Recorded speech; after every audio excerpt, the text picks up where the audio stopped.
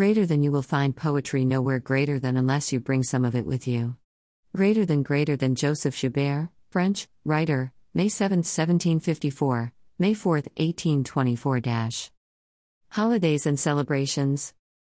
International Space Day, National Public Gardens Day, Military Spouse Appreciation Day. Port Musings. It is so true that to find something someplace you often have to bring it yourself, whether it be poetry, love, or in the case of going to space, your own oxygen and water. The first Friday in May is International Space Day, where people wouldn't survive without ensuring they bring everything they need with them. Here on Earth, we are celebrating National Public Gardens Day. This is always celebrated the Friday before Mother's Day, ensuring that the gardens are clean and ready to go for the big plant marketing day of Mother's Day. This Mother's Day, we're still under lockdown as the third wave of COVID-19 is finally starting a downward trend. I wonder how many will actually not go to see their mothers or send them a gift because we've been ordered by the government and health officials to stay home.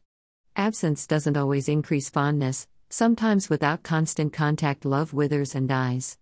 Out of sight and out of mind.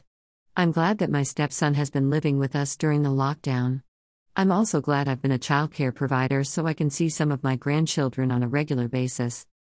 Another important celebration today is Military Spouse Appreciation Day. A day to remember all the loved ones at home who are waiting for the safe return of their military spouses.